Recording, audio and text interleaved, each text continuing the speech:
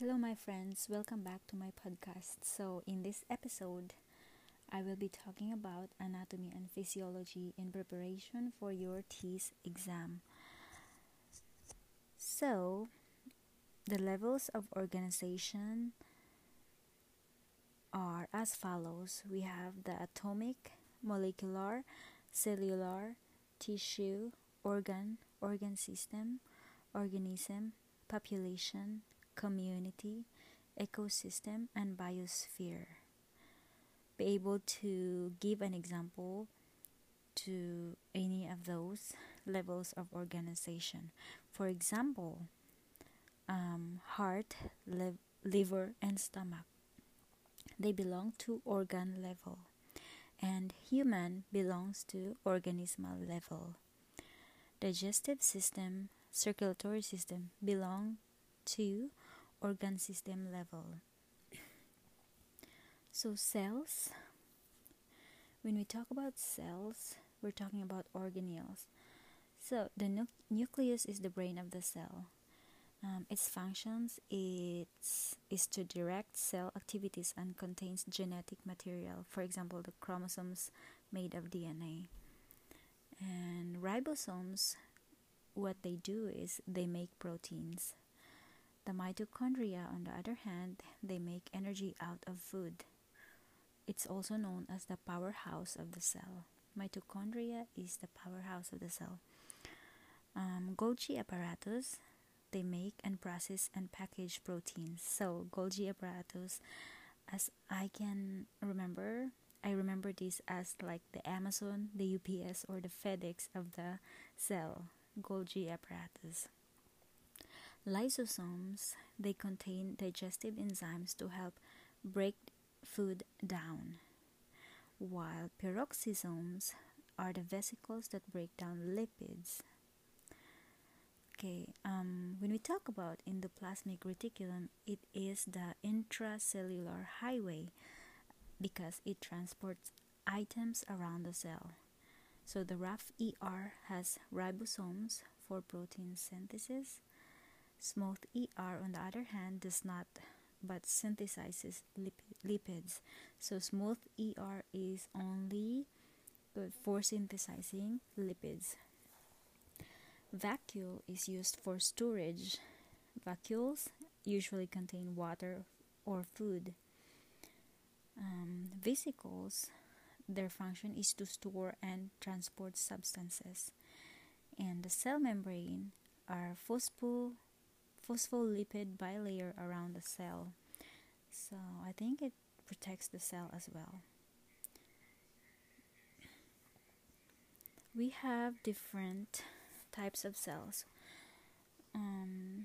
For example, the squamous cells, their protective functions, and they're used for diffusion and filtrations of materials. They also are responsible for secretion of lubricating substances. So we have the simple and stratified squamous. For the simple squamous, it means it's a single layer of flat cells with central nuclei. And from a superior view, they resemble a tiled floor because it's simple, so it's only like one layer. And for the stratified squamous, it is a thick layer of flat cells with central nuclei, and they protect underlying tissues against abrasion or pathogens. Line mucous membranes, mouth, vagina, esophagus, anal canal, so they can be found in those areas. While cuboidal cells, they are for secretion and absorption. We also have simple cuboidal and stratified cuboidal. For the simple cuboidal, it is a single layer of cube-shaped cells and can be found in our kidneys, glands, and ovaries, while the stratified cuboidal are two cell layers that are thick and are cube-shaped. They can be found in the sweat glands, salivary, and mammary glands. Excuse me. And we also have columnar cells. So as far as I know, as far as I can remember, these topics can be found in Bio 20, which is the anatomy. Yeah. So simple columnar cells are composed of the following. We have the simple, stratified, pseudostratified, ciliated, and goblet cells. So when we say simple columnar, their main function is for absorption and secretion. So in your bronchial, they can be found in bronchioles, stomach, fallopian tubes, some glandular ducts, intestines, and transitional areas. While the stratified columnar, it means it's composed of at least 2 layers of cells, and they can rarely be found in your eyes and in the ducts of salivary glands, in vas deferens foramen, and linings of ducts, and their function is for protection. While pseudostratified columnar, meaning pseudo means it's like a disguise, but okay, it looks stratified as cell as different as at heights. Okay, so on the basement membrane there is like a simple epithelium, and they can be found in your respiratory areas such as your nose and male reproductive system. Ciliated columnar cells are hairs to sweep particles for area. Ciliated from the word cilia, and they can be found in your nose, and its function is to capture and remove dust and prevent pathogens from entering inside your body. The goblet cells are specialized columnar cells which secrete productive mucus. So we have next topic is the layers of epidermis. Okay, so layers of epidermis, we have the corneum and lucidum, granulosum, spinosum, and basale. So the corneum is the layer of dead keratinocytes that completed keratinization, surrounded of waterproof protein.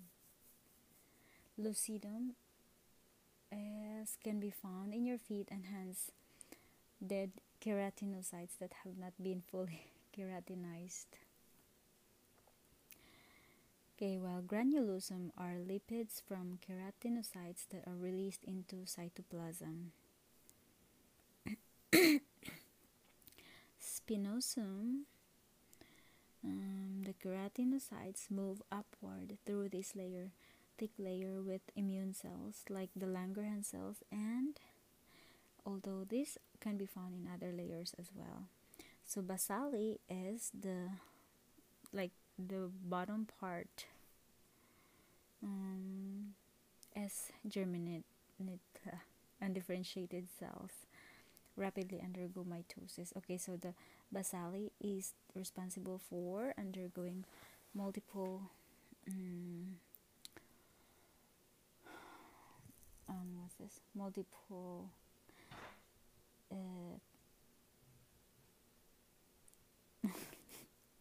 sorry, I'm lost. Mitosis. So we have the 4 types of tissue. We have connective, muscle, epithelial, and nervous tissue. Connective tissue is the most abundant and widely distributed tissue type. It supports, binds, and protects other tissues together, like bones and the tendons, fat, and other soft padding tissue. Its function is for transportation in blood, and it also provides insulation. The 4 classes of connective tissue are connective tissue proper, cartilage, bone tissue, and blood. Blood transports oxygen and nutrients and waste products throughout your body.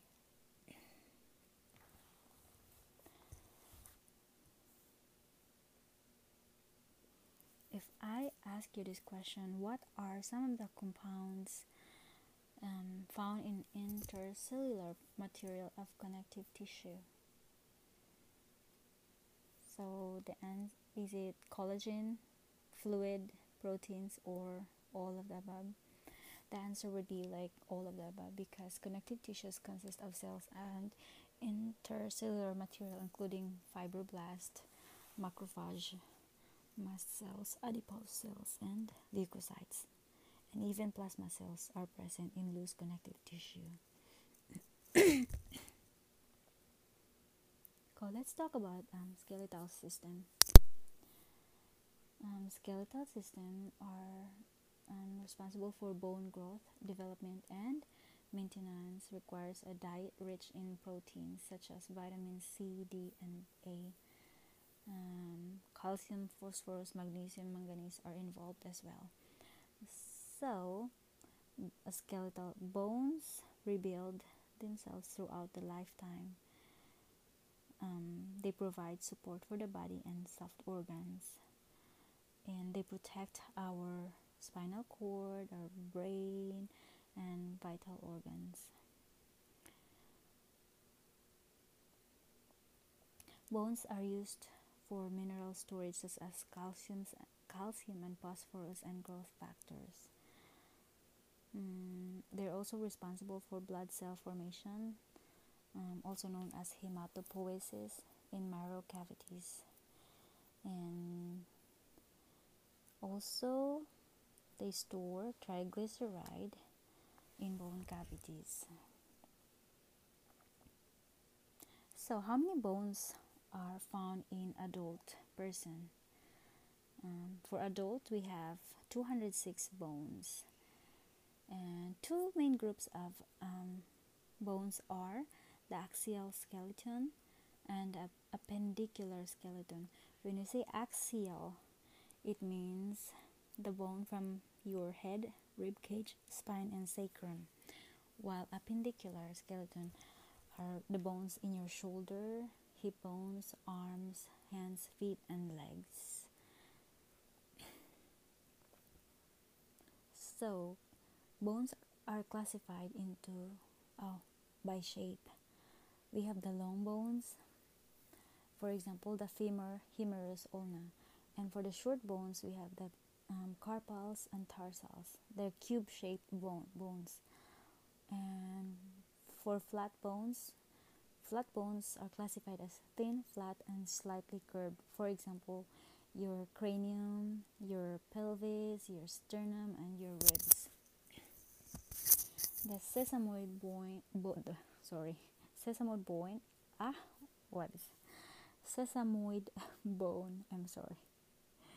are seed-shaped bones that can be found within tendons. For example, is the patella or the kneecap.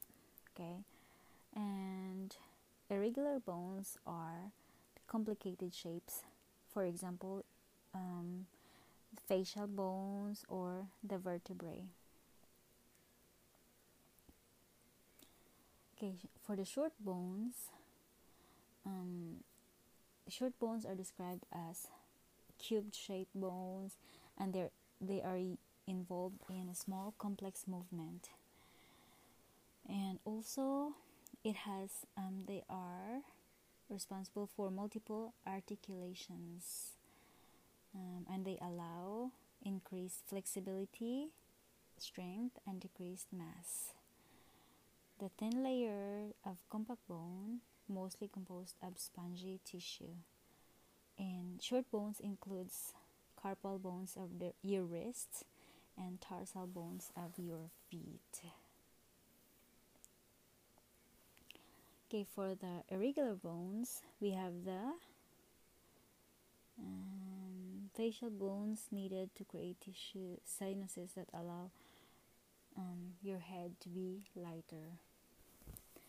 Irregular bones examples are your ethmoid, palatine, inferior nasal concha, your hyoid bone and sphenoid and temporal, zygomatic maxilla, mandible vertebrae, coccyx, and your sacrum.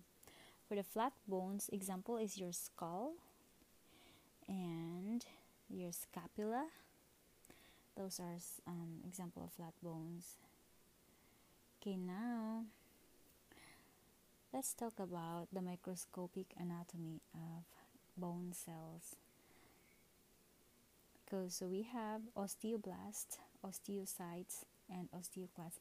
When we talk about osteocytes, it means mature bone cells, while osteoblasts are bone forming cells. They're starting to build up the bones and help with the storage of calcium and phosphate.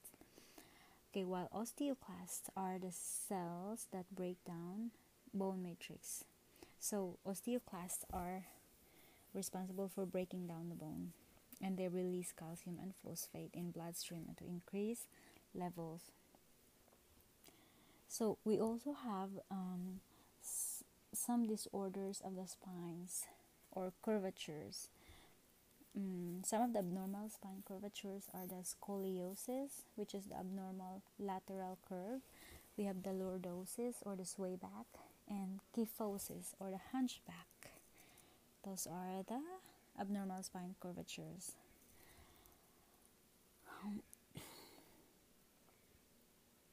Okay, osteoporosis are I don't think we need that one. We need to know that one.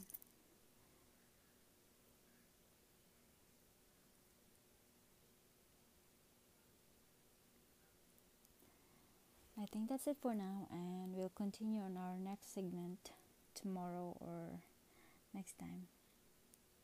Have a good day. Bye.